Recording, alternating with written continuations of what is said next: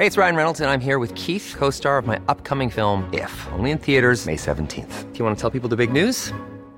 All right, I'll do it. Sign up now and you'll get unlimited for $15 a month and 6 months of Paramount Plus Essential Plan on us. MintMobile.com/switch. Upfront payment of $45 equivalent to $15 per month. Unlimited over 40 gigabytes per month. Face lower speeds. Videos at 480p. Active Mint customers by 531.24 get 6 months of Paramount Plus Essential Plan. Auto renews after 6 months. Offer ends May 31st, 2024. Separate Paramount Plus registration required. Terms and conditions apply if rated PG. Hi, family. For today's episode, we are introducing you to another podcast we really love. It's called All My Relations, and it's hosted by Matika and Adrienne, who explore what it means to be an Indigenous person today. They talk about everything from food sovereignty to mascots, fashion, literature, sex, relationships, DNA, identity, politics, and more through their lens. They often push back against the ways that Indigenous people are represented on screen, and as they say, the podcast comes from a desire to have more Indigenous voices accessible in mainstream media. Sounds pretty familiar to us at SAF. We love seeing folks telling their own stories. This episode is really crucial for non-Indigenous members of our family to learn from. In previous seasons, we've explored the ways that fat activism intersects with lots of other identities and movements. And learning about how to uplift Indigenous folks and communities is really essential. We talk a lot about how our gorgeous, fat bodies deserve to take up space, but we also need to interrogate the ways we are complicit in taking up space on stolen land.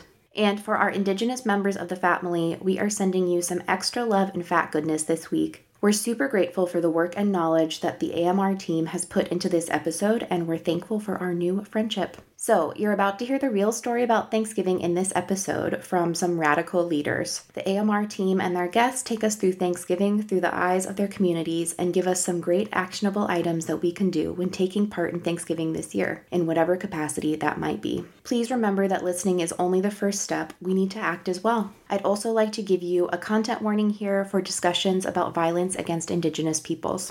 We hope you enjoy the episode. Be sure to check out the show notes to click on over to All My Relations feed so you can subscribe to them, consider donating to them or to one of the other Indigenous causes in the show notes. Follow AMR on social, and we will see you back here on our feed next week for our Season 6 premiere. Bye!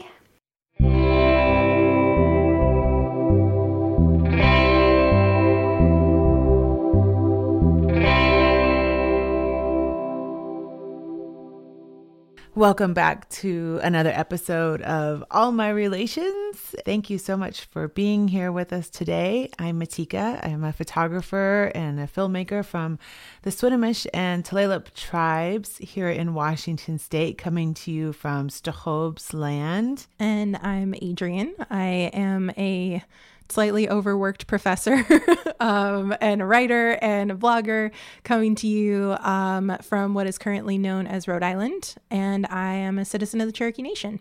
We're in the middle of the time of the year that is particularly hard on Indigenous folks in terms of representation. So we roll from like Columbus Day in October to Halloween, where folks are dressing up like natives and wearing disrespectful costumes. And then we're in fall sports season, which used to mean the Washington football team, but doesn't anymore, which is great, but still means hockey and the Blackhawks and all of these other Indian mascots. And then we're in Native American Heritage Month, which means we get called upon all the time to do talks and explain things over and over. And then it all ends at the end of the month with Thanksgiving. And growing up, so many Americans get the really distorted stories of the myth of the Pilgrims and the Indians. And we wanted to do an episode to talk about Thanksgiving with folks that can tell the story from their own perspective. And that's definitely something that is not done too often in popular culture. Every year, we are confronted with Native American Heritage Month and the time period where I am asked to go and give many, many lectures and keynotes, and I'm often asked to give commentary on this holiday. And there's two things to that. One is that I'm not really the appropriate person to discuss Wampanoag history, which is why I wanted to do this episode in this way and ask Wampanoag aunties to come on and tell us from their own perspective how they feel about the retelling of the myth of Thanksgiving from an American perspective. I would rather hear from them how they feel about Thanksgiving. So that's one. I wanted to hold public space for that conversation. And the other part is that I feel like this holiday, while I do celebrate Thanksgiving with my family, in a very much like a stereotypical American way, I personally really enjoy coming together with my family, and I like making a turkey. I like making pies. I even like that my mom makes cinnamon rolls, and they're delicious. I like the Thanksgiving Day parade. Like, I like all those things. I'm not trying to poo-poo on Thanksgiving, I also think that we expound on this, and that all of us could and should think about a different and new way of engaging with traditions that stem from indigenous belief systems. And there's a better way to do that than the way that we're doing it right now. And that's why I wanted to do this episode.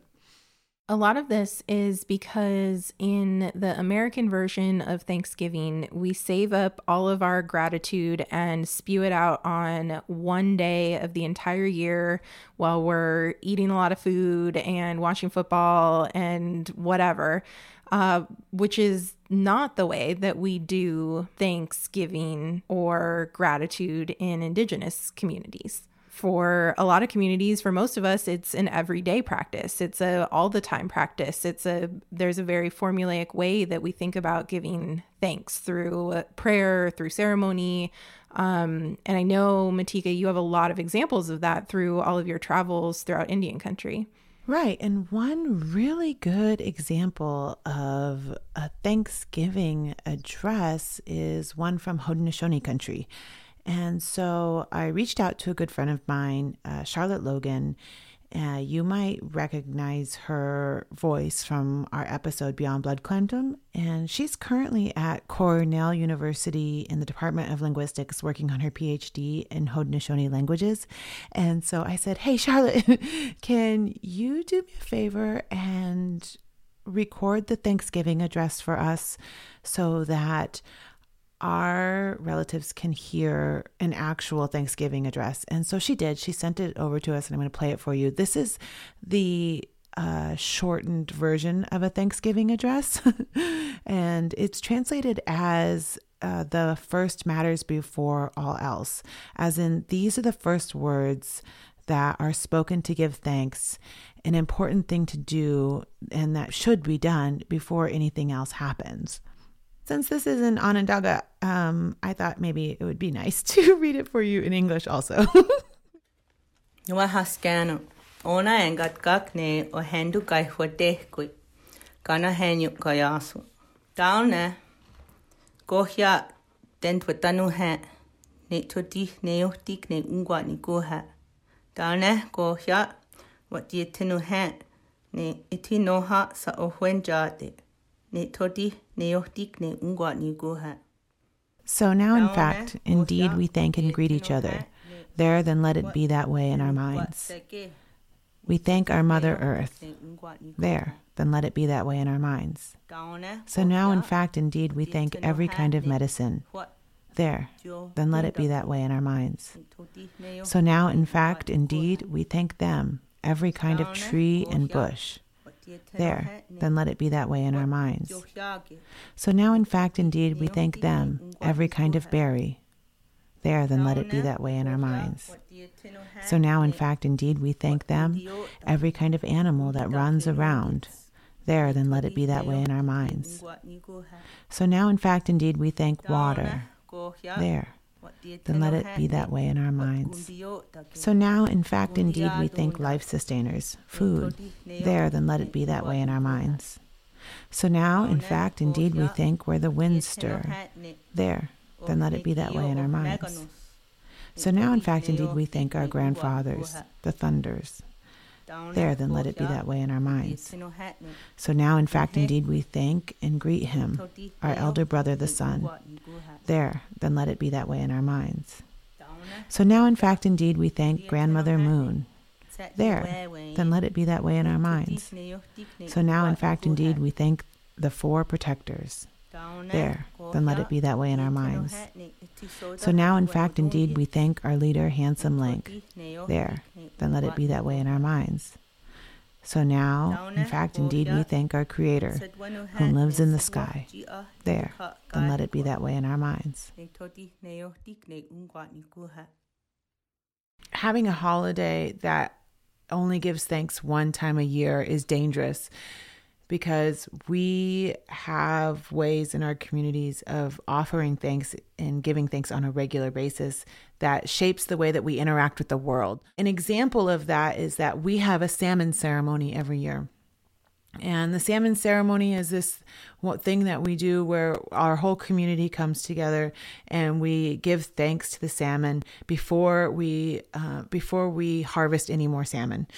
We sing, and then we put together a spirit plate, and our fishermen go out to the four corners of our sea and they offer it to the ocean, and we give thanks. And then every time there forward that we go out and harvest, before we take anything from the ocean, we give thanks. We stop. We make an offering for the water.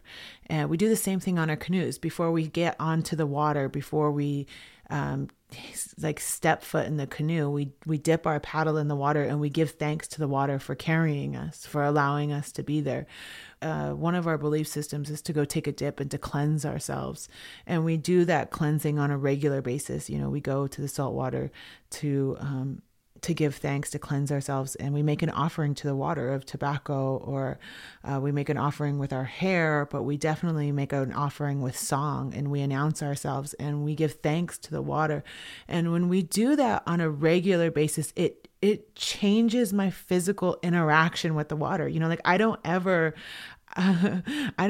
go to a new place and get into the water without first introducing myself. I will stand at the shore and introduce myself, my ancestors, and who I am, and ask permission to go into the water before I actually do that. And that has to do with years of being trained that it's my responsibility to give thanks. I do the same thing before I take anything from the forest, before I harvest cedar. I do the same thing before I harvest from my garden and when I plant seeds. And before I eat new food, I stop, I take a moment, I take a breath, and I give thanks. And that framework takes away that sense of entitlement. And that's really what we're pushing back against. And we're going to get into that in this episode. But that sense of entitlement that's deeply rooted in manifest destiny, that is actually rooted in white supremacy, that says that I am superior, therefore all of this is mine, is backward thinking. And it's the thinking that we are trying to overcome. We cannot really be in good relationship with one another until we learn how to be humble and give thanks and be grateful for all the living things. And that is not a simple process. Thanking things from the sky beings all the way down to the inner creatures of the earth takes time. A real Thanksgiving address, done in Haudenosaunee country, will take an hour. It takes practice. Absolutely. And there's an entire industry that is now popping up in this sort of self-care wellness culture about having gratitude journals and thinking about shifting your brain space to a mindset of gratitude. And there's psychological research that has showed that if you start doing that every day as a practice, that it actually rewires your brain. And this is something that Indigenous people have known from the beginning, as you just laid out so beautifully. This is just rooted in who we are. That's a really powerful concept, is understanding how that can reshape your relationships to the land and to one another and to the material things in your life. If you orient from this position of gratitude, of giving thanks, and make it a daily thing and not just this once a year America blowout. Mm-hmm. So when we were doing research around this topic on other conversations, we found that a lot of people spend a lot of time unpacking the myths and misconceptions of the origin story, and they go on and on about retelling the story from a better perspective, but they don't really talk about the implications for the contemporary moment. What does it really mean that we still celebrate Thanksgiving, that we're still telling a colonial history? And how might it be different if it was told from our own perspective?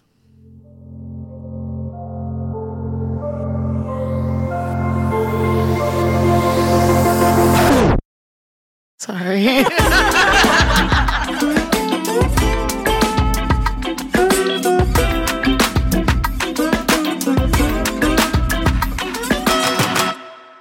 All my relations. Joining us today, we have Paula Peters from Mashpee Wampanoag. She's a journalist, educator, activist, and former tribal councilwoman. She has spent most of her life in her tribal homeland of Mashpee, Massachusetts, which is often referred to as Cape Cod. She is also the author of Mashpee 9, A Story of Cultural Justice, published by Smoke Signals in 2016. Linda Coombs is an author and historian from the Wampanoag tribe of Gayhead-Aquinnah. She is the program director of the Aquinnah Cultural Center and worked for nearly 3 decades with the Wampanoag Indigenous Program at Plymouth Plantation, including 15 years as the program's associate director. In that capacity, she wrote a number of essays documenting colonial history from a Native American perspective and often spoke publicly about the need for more accurate representations of colonial events, including the first Thanksgiving and Columbus Day. Thank you. Thanks for inviting us. Well, we're so appreciative that you took the time to talk with us. So you, for the past few weeks, have been having to tell the story of your community over and over and over again. What is the story that you wish people knew about your communities in relation to Thanksgiving? You go first. Well, I think that the holiday itself perpetuates this myth that there was this time of courageous pilgrims who came to found this country, and they met with happy Indians who fed them, and they had this great feast, and it was all, kumbaya. And it's a story that comes from one paragraph that's written in the Journal of William Bradford. And if you actually read it more carefully, it's clear that the Wampanoag that came to see the English settlers that day were not invited, for one thing, and they were probably also not happy with the settlers because they came in a troop of about, almost 100 men, right, Linda? 90. Yeah. 90 men. And they had their weapons. I just want to pause for a moment to let you hear that journal entry yourself. It comes from William Bradford of Plymouth Plantation, and he says in his journal, quote, "They began now to gather in the small harvest they had, and to fit up their houses and dwellings against winter, being all well recovered in health and strength, and had all things in good plenty. For as some were thus employed in affairs abroad, others were exercised in fishing, about cod and bass and other fish, of which they took good store, of which every family had their portion. All the summer there was no want, and now began to come in store of fowl as winter approached, of which this place did abound when they came first, but afterward decreased by degrees. And besides waterfowl, there was great store of wild turkeys, of which they took many, besides venison, etc. Besides, they had about a peck of meal a week to person, or now since harvest, Indian corn to that proportion, which made many afterwards write so largely of their plenty here to their friends in England, which were not feigned but true reports." Wow, I am not a British man in the 1700s. So, we can speculate as to, what brought them there that day, but we do know that it was common for the colonist militia to blast off their weapons, on a regular basis, and, that may have been threatening. I would find it threatening if my neighbors were blasting off guns on the regular and scaring the crap out of me. It all ended up cordially. Whatever transpired in that event, they decided that they would all feast together. And they did spend about 3 days at this gathering where the Wampanoag men went out and hunted and brought back some fowl, which may or may not have been turkey. I can pretty much bet that there was probably no cranberry sauce. A lot of these things that we know today about Thanksgiving, they're inventions. They're inventions to make people feel good, and we do feel good about gathering with family. We do feel good about coming together. But what we don't feel good about is that this period in time is convenient. It is a convenient place for people to look back. Like I talk about 1620 being the place in time where the casual consumers of history are comfortable going to, but not any earlier. Because if they did, they'd have to talk about some pretty raw and awful times. Colonization, it happens to the colonized. And to be colonized is not, as far as I know, it's never been a good thing for anybody. The people, the Wampanoag people, they were a very sophisticated people with spiritual values and beliefs that were worthy of preserving. And it was a time that they were invaded by European, the English pilgrims that we're speaking of, who had come here for religious freedom, but ultimately would not give that same freedom to the people who saved them, who rescued them from, they surely would have perished without the assistance that they got.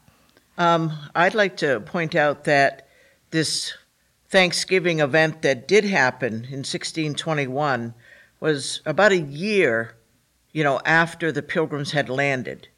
The mythology holds that, the Mayflower pulled up and the Pilgrims got off, and we ran down and greeted them with open arms, and it was just, hunky-dory after that, and we had turkey to celebrate it. And the fact of the matter is that we observed what the English were doing for about 6 months before any contact was made at all, because we were trying to figure out what they were about. They were not the first ship by any means. There had been traders and explorers and fishermen coming from Europe for like 100 years prior to 1620. So this was just another ship, and it's like, okay, what do they want now?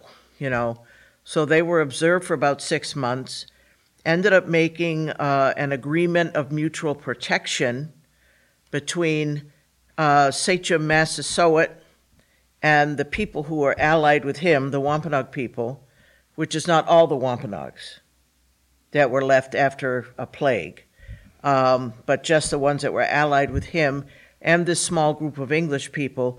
And that's what precipitated, Massasoit and 90 men going into Plymouth for what became known as the First Thanksgiving. And that designation happened actually 200 years later. There was a man named Alexander Young who sort of rewrote Bradford's Journal and Mort's Relation, which is another 17th century source that describes the so-called First Thanksgiving, and wrote it in modern English with modern punctuation so it's more readable, separated out the one paragraph that is the entire historical record for the First Thanksgiving. This is the paragraph that, became our modern Thanksgiving. So I'll let you hear it. It says, quote, "Our harvest being gotten in, our governor sent 4 men on fowling, that so we might after a special manner rejoice together, after we had gathered the fruits of our labors. They 4 in one day killed as much fowl as with a little help besides served the company almost a week, at which time amongst other recreations we exercised our arms, many of the Indians coming amongst us, and amongst the rest their greatest king Massasoit, with some 90 men, whom for 3 days we entertained and feasted. And they went out and killed 5 deer, which they brought to the plantation and bestowed on our governor and upon the captain and others.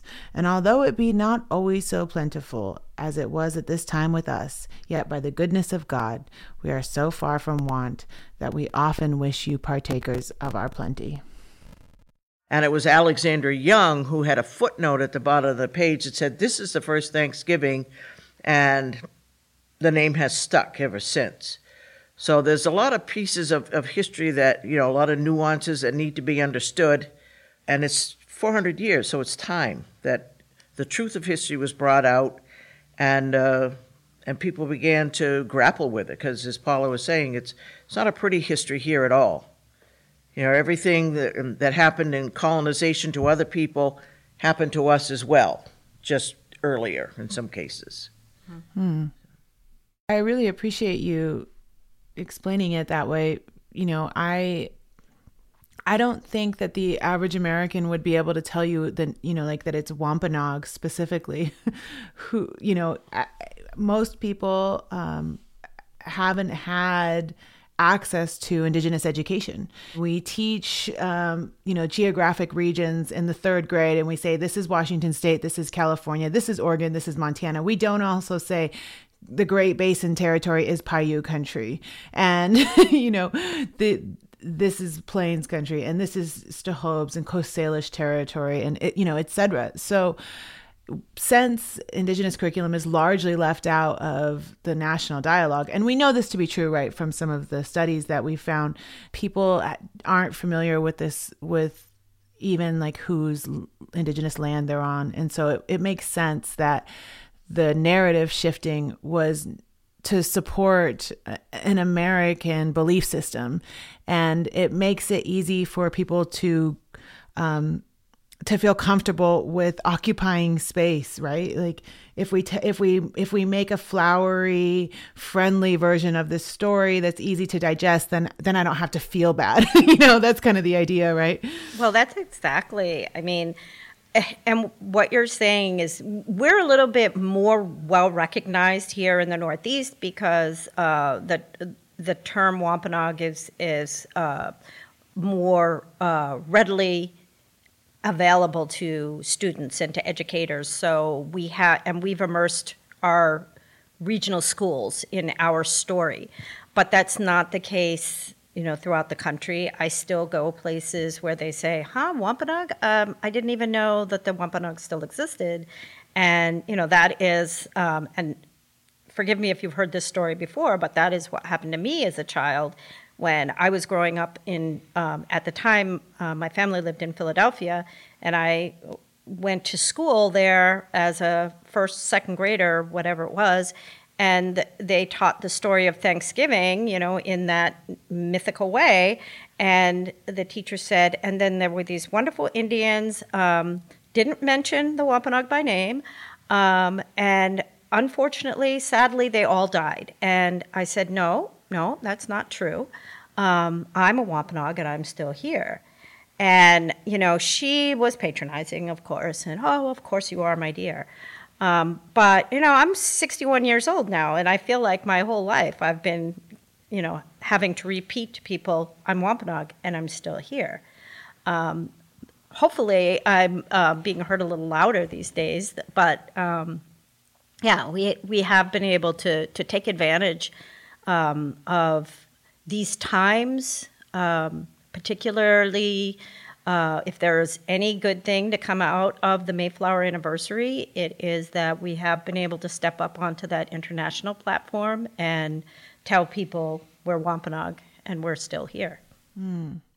You know, I just want to mention, sorry, I know we're going to move on, but I just want to mention that the still here dialogue, I think really stifles the potential for Indigenous scholarship and for non-Indigenous people to think in a complex way about Indigenous people and their relationship with the Indigenous land they live on and the potential for stewardship.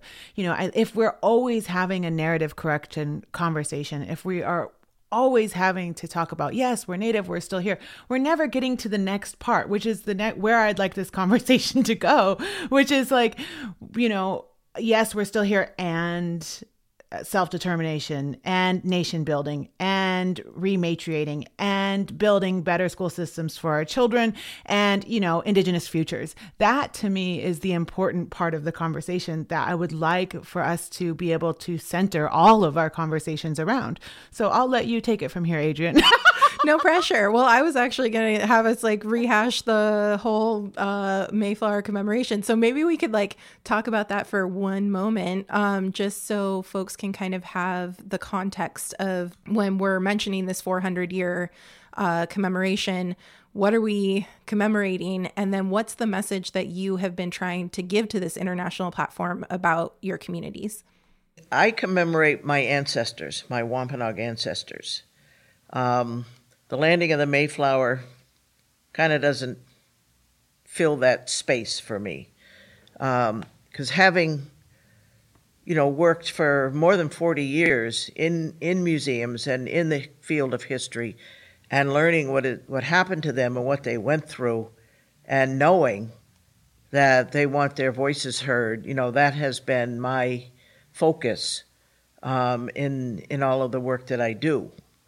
And both Paula and I have been on the board, and I still am, of Plymouth 400 Incorporated, and I've had to listen to all the Mayflower commemoration stuff, which is, okay, Pilgrims happened, we know this.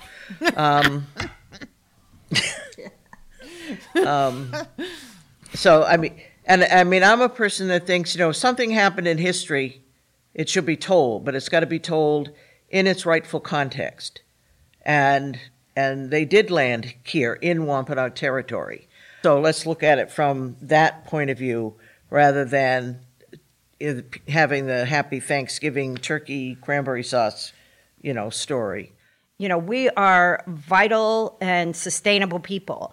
And not only are we telling our story, but we're bringing that story forward. One of the things that was lost to the Wampanoag after King Philip's War, the war that occurred in 1676, our leader at the time, Metacom, who they called King Philip, was killed. His wampum belt was taken, and we've not stopped looking for it.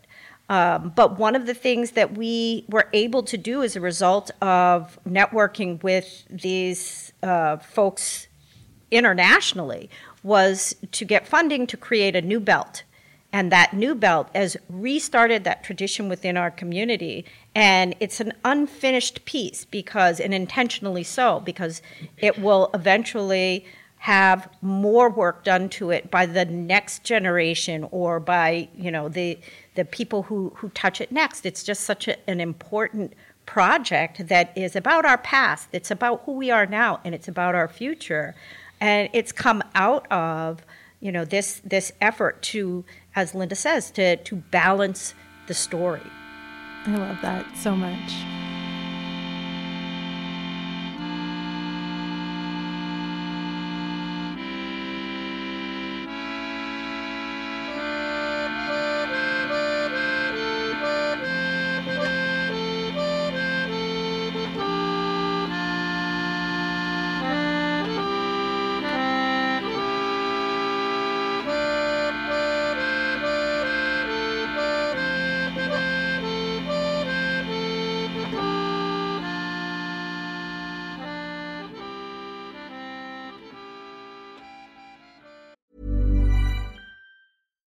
One size fits all seems like a good idea for clothes until you try them on. Same goes for healthcare. That's why United Healthcare offers flexible, budget-friendly coverage for medical, vision, dental, and more. Learn more at uh1.com.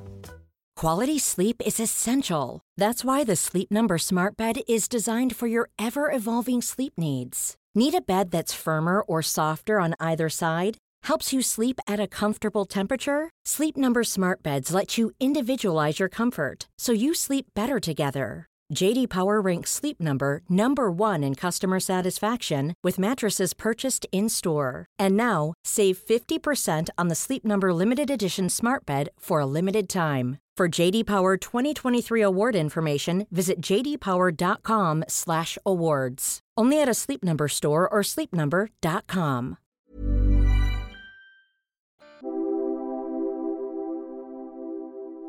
The 400th anniversary is huge because Mayflower descendants, and there's just utterly millions of them. How many? 35 million worldwide, 10 million in the U.S. Yeah. Wow. So, and they celebrate that heritage, more power to them. They can celebrate that heritage, but they cannot do that without acknowledging the sacrifices of my ancestors. And that's been the important piece that is new to this commemoration, because past commemorations And in particular, 50 years ago, when they had the 350th anniversary, it was really kind of a horror show because they invited a Wampanoag to speak. Then they told that person, oh, wait a second, we don't really want you to say all of that stuff about the plagues and the wars and the kidnappings. And no, just talk about, that happy time. We hear again the myth of Thanksgiving. And so they tried to censor his speech. He then took that speech up onto a hill overlooking the Mayflower in Plymouth Rock and gave it to hundreds of Indians and supporters who gathered there instead.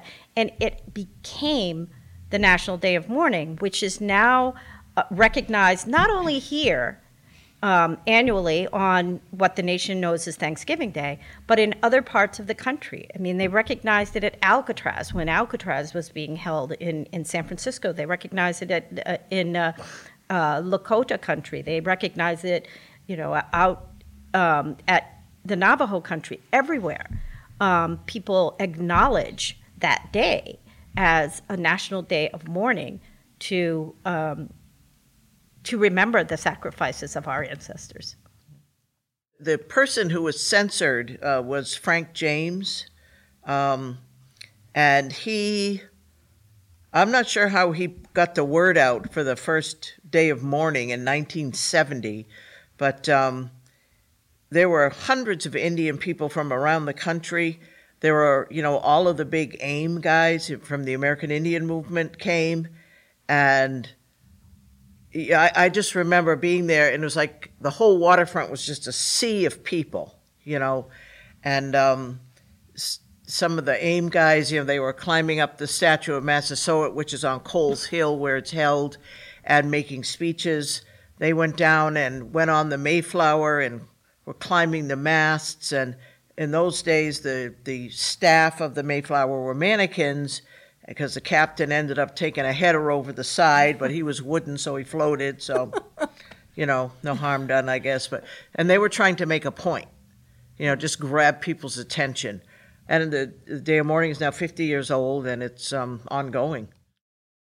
Today, there's a plaque on Coles Hill that reads, quote, "Since 1970, Native Americans have gathered at noon on Coles Hill in Plymouth to commemorate a national day of mourning on the U.S. Thanksgiving holiday. Many Native Americans do not celebrate the arrival of pilgrims and other European settlers. To them, Thanksgiving Day is a reminder of the genocide of millions of their people and the theft of their lands and the relentless assault on their culture. Participants in a National Day of Mourning honor Native ancestors and the struggles of Native peoples to survive today. It is a day of remembrance and spiritual connection, as well as a protest of the racism and oppression which Native Americans continue to experience." End quote. We found some footage from the 50th year commemorating the Day of Mourning. It's powerful and definitely worth listening to. At the U.S.-Mexico border, things have grown even worse this past year. More than 70,000 children were detained and caged by the U.S. government this year alone. The U.S. leads the world in child prisoners. Many of us who are native to this country have been outraged by the treatment of our relatives from Mexico, Central America, and South America. It is devastating to see their families torn apart just as our families have been splintered as a result of cruel government policies. Everyone must remember that no one is illegal on stolen land.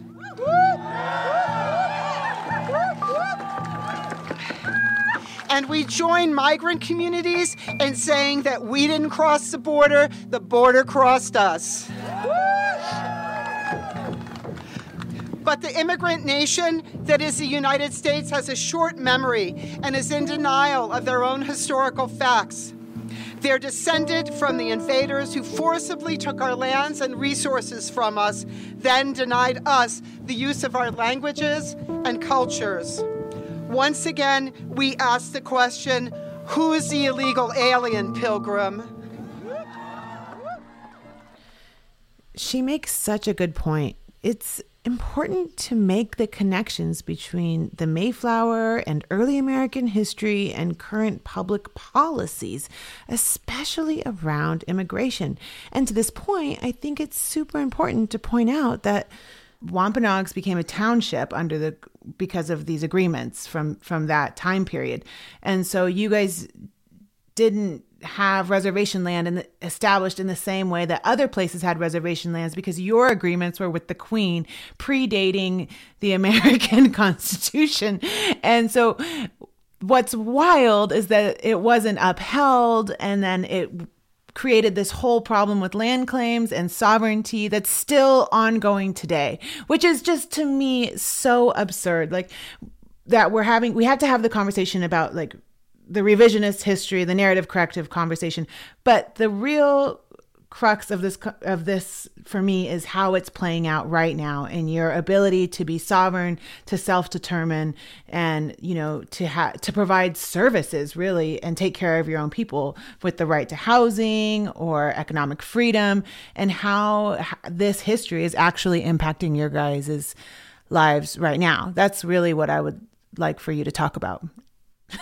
Small topic. Well, yeah, I mean, yeah, just a little bit. Yeah, just a little bit. Me personally, I hate to talk about the politics. I can't speak to it from a tribal political standpoint, but I can just tell you, as someone who has grown up in this, and that throughout my life, we have just learned that to always be fighting for something.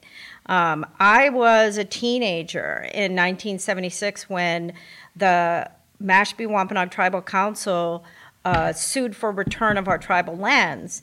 And my father was then chairman of the Mashpee Wampanoag tribe. He was my father, Russell Peters. He died waiting for a decision on that, which is sad. It wasn't until 2007 that we finally were given federal acknowledgement, which was necessary, according to the courts, in order for us to sue for the land, which they acknowledge by virtue of us being acknowledged that we were entitled to. But in order to get that acknowledgement, we had to agree not to sue for the land. So absurd. Yeah, it's pretty absurd. I just want to acknowledge what you just said. You're a member of a First Contact Nation from the Mashpee Wampanoag tribe who has been in, like, the first language, the first thing ever printed in the United States, the first Bible that was ever printed here was printed in Wampanoag. People know that you're a nation. It's established There's throughout no short history. Of historical record of your existence. Right, that you're a nation. However, there's an ongoing fight for federal recognition, which is the right to self-determination from the federal government, which is not a right given from the government. It's a reestablishment of a right that you always had. And that it's still going on, to me, is just, every time I think about that, I'm just like, my guts spill out. Yeah, well, I mean, we really thought we were, making strides, and it seemed like positive things were happening, and then there was this this orange stain that I'm sorry, you can cut that. No, we can keep that. It's been, the past 4 years have been horrible. They've been absolutely horrible especially for Indigenous people, where it comes to land claims, where it comes to, environmental impact and pipelines and murdered and missing Indigenous women. It's not just about us, although all those things are impacting us. We're looking for one of our sisters right now who's been missing for weeks, and we don't know where she is. But so we have all these battles to fight. But I think that one of the things that they may be disappointed in Washington, because they can continue to throw shit at us all day long, and we are going to continue to fight back. We're bringing up another generation of young ones who are learning to speak the language as a first language for themselves, and they're learning to to hunt and fish in their ancestral homelands, which is a little harder now because there's golf courses and, McMansions and boats polluting our waters. But so it is a bit of a challenge to be part of that tribe of those people who endured the first encounter. And yeah, we're still here in spite of all that, but it's not been easy.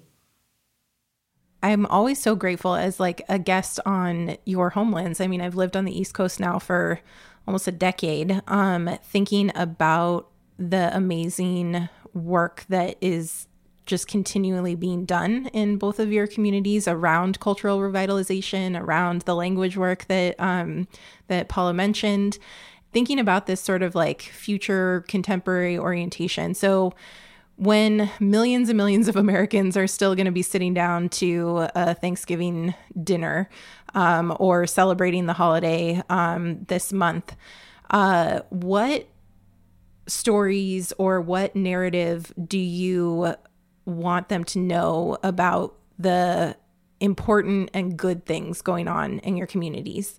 In both, Mashpee and Quina and other Wampanoag communities, Herring Pond, where there's such a desire to know the history, to know the language, to learn all of these different, not really arts, but for lack of a better word, I'll use that, basketry or whatever it is, regalia making. There's just so much that people want to know. And because of the way that we've experienced history, I remember being at an elders luncheon at Quina, and where, fortunately I'm an elder myself, so I could get away with saying some of the things I did. But I had people express to me they feel shame because they don't know the history. And I'm like, I told them, I said, I don't even want to hear you say that, because there's a particular reason why you do not know your history. That was a planned thing. The history's been erased, and you don't know it, other people don't know it. So now we're getting back to a place where we can start to communicate it and you can learn it. I don't care if you are 85, so some people, I see just a change in their demeanor. They want a regalia, they want to put it on, they want to dance at powwow, they wear a mohawk, or they, start making different things. It's just there. It's not only a contemporary thing, but I think since day one in 1620, our life has been just reacting to the colonization that's been imposed upon us. Yeah, and it's colonization that keeps happening to us. It's not like, we continue to be recolonized. We were recolonized in 1976 when we were trying to get our land back, and then we got recolonized again when they started to build up Mashpee to be, this resort area where, we were having difficulty even remaining in our homeland, but we're resourceful. And I think that's the important thing, is that, we have to learn to be resourceful. We have to learn, as important as it is to tell our story, it is just as important to be vital in the world that we're in. And we do have limited human resources. There's, we're a relatively small tribe, but, we have, I'd say our greatest resource right now is our next generation, and teaching them to feel pride in themselves. And that's one of these things that, as Linda was saying, the young people that would go and work in that program, at the Wampanoag Indigenous program, they came away from that learning to have pride in themselves and pride in their history, and just being Wampanoag was then enough for them, and they could go out into the world and take that pride and spin it for all that it's worth. Thank you. Yeah. Just so heartening to hear. Widow.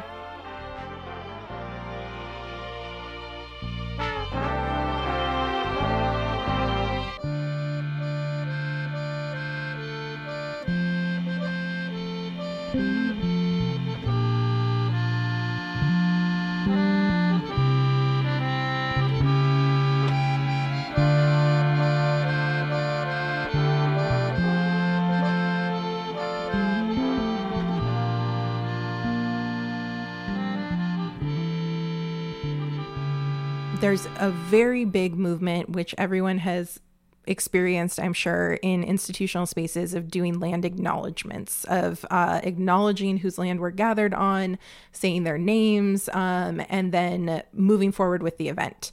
And that's something that our relatives in what's currently known as Canada have been doing for a while, and is just now sort of catching steam here. And it really, the first time I ever encountered it was from Australian Indigenous folks coming to visit Harvard, and they do a sort of like welcome to country. They do an acknowledgement that is part of their Indigenous protocols.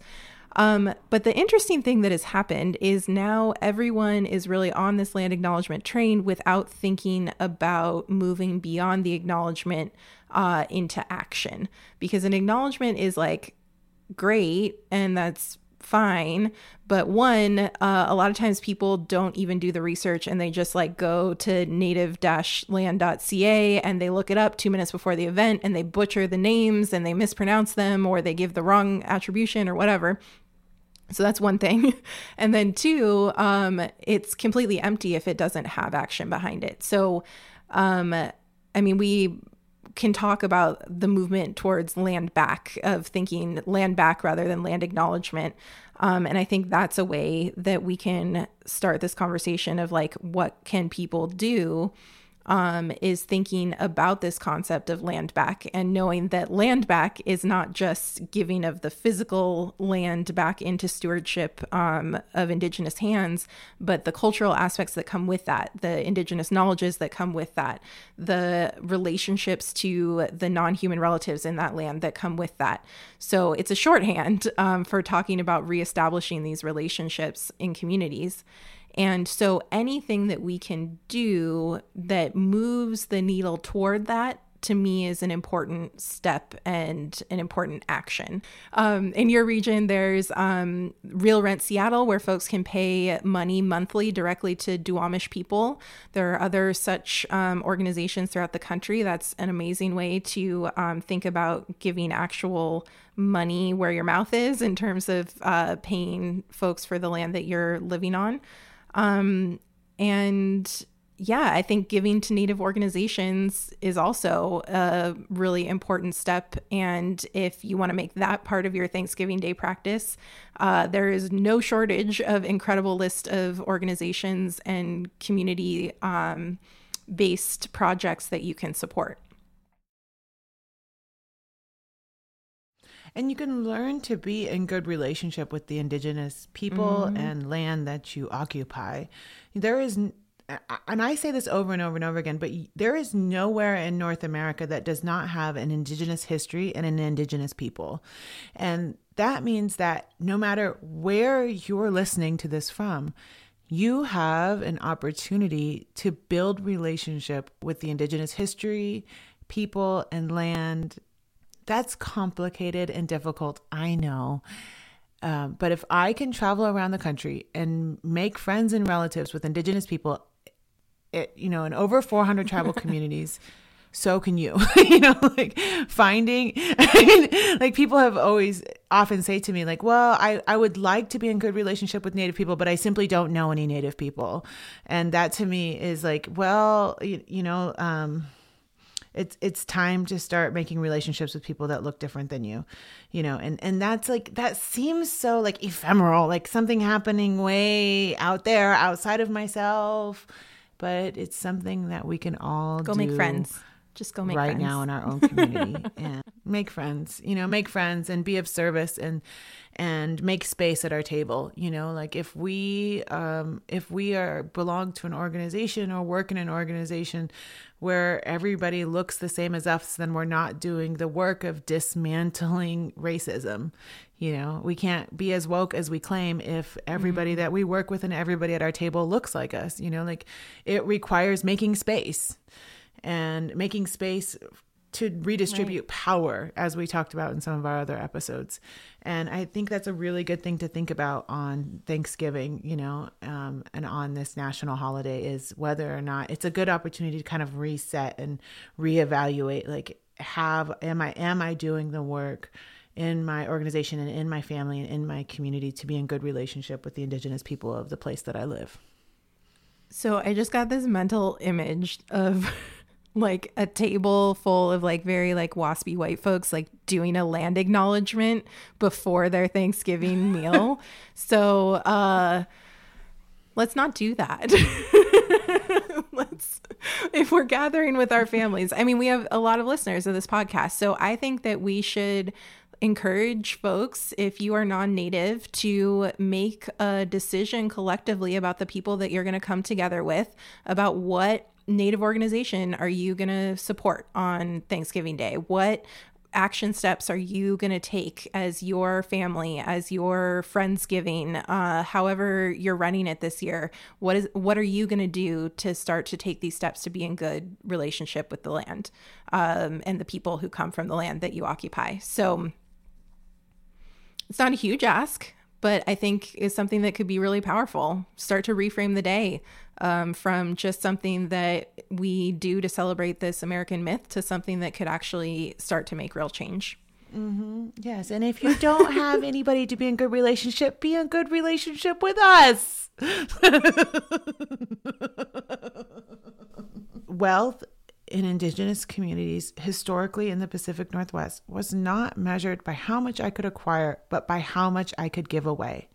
And so if I really would like to participate in Thanksgiving that honors Indigenous people, then I would think to myself, how can I give more away on this day instead of how can I acquire more? And so if we're debunking the myth of Thanksgiving, then to me, the natural action is to think through what I can give away on Thanksgiving. You know, like what organizations can I give to? What do I have in my home that I don't need that somebody else may need? How can I be of service to my community?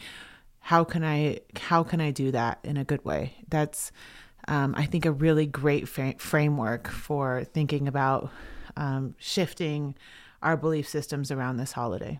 And that's an important point too, that it doesn't have to be a monetary thing. Like it can be your time, it can be your skills, it can be a lot of things that you offer to the local community. It does not have to just be financial.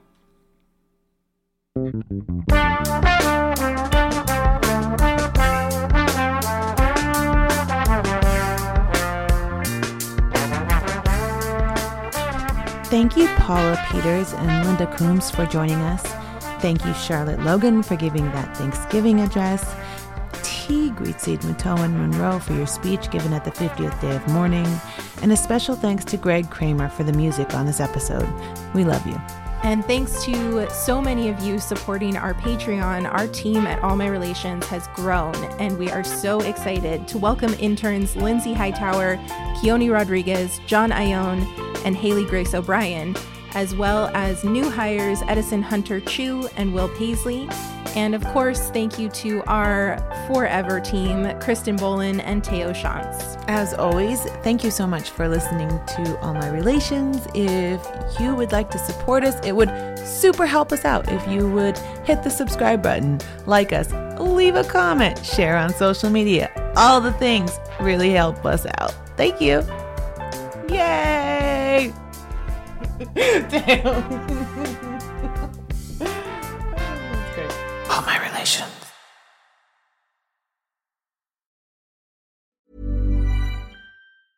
Even when we're on a budget, we still deserve nice things. Quince is a place to scoop up stunning high-end goods for 50 to 80% less than similar brands. They have buttery soft cashmere sweaters starting at $50, luxurious Italian leather bags, and so much more. Plus, Quince only works with factories that use safe, ethical, and responsible manufacturing. Get the high-end goods you'll love without the high price tag with Quince. Go to quince.com/style for free shipping and 365-day returns.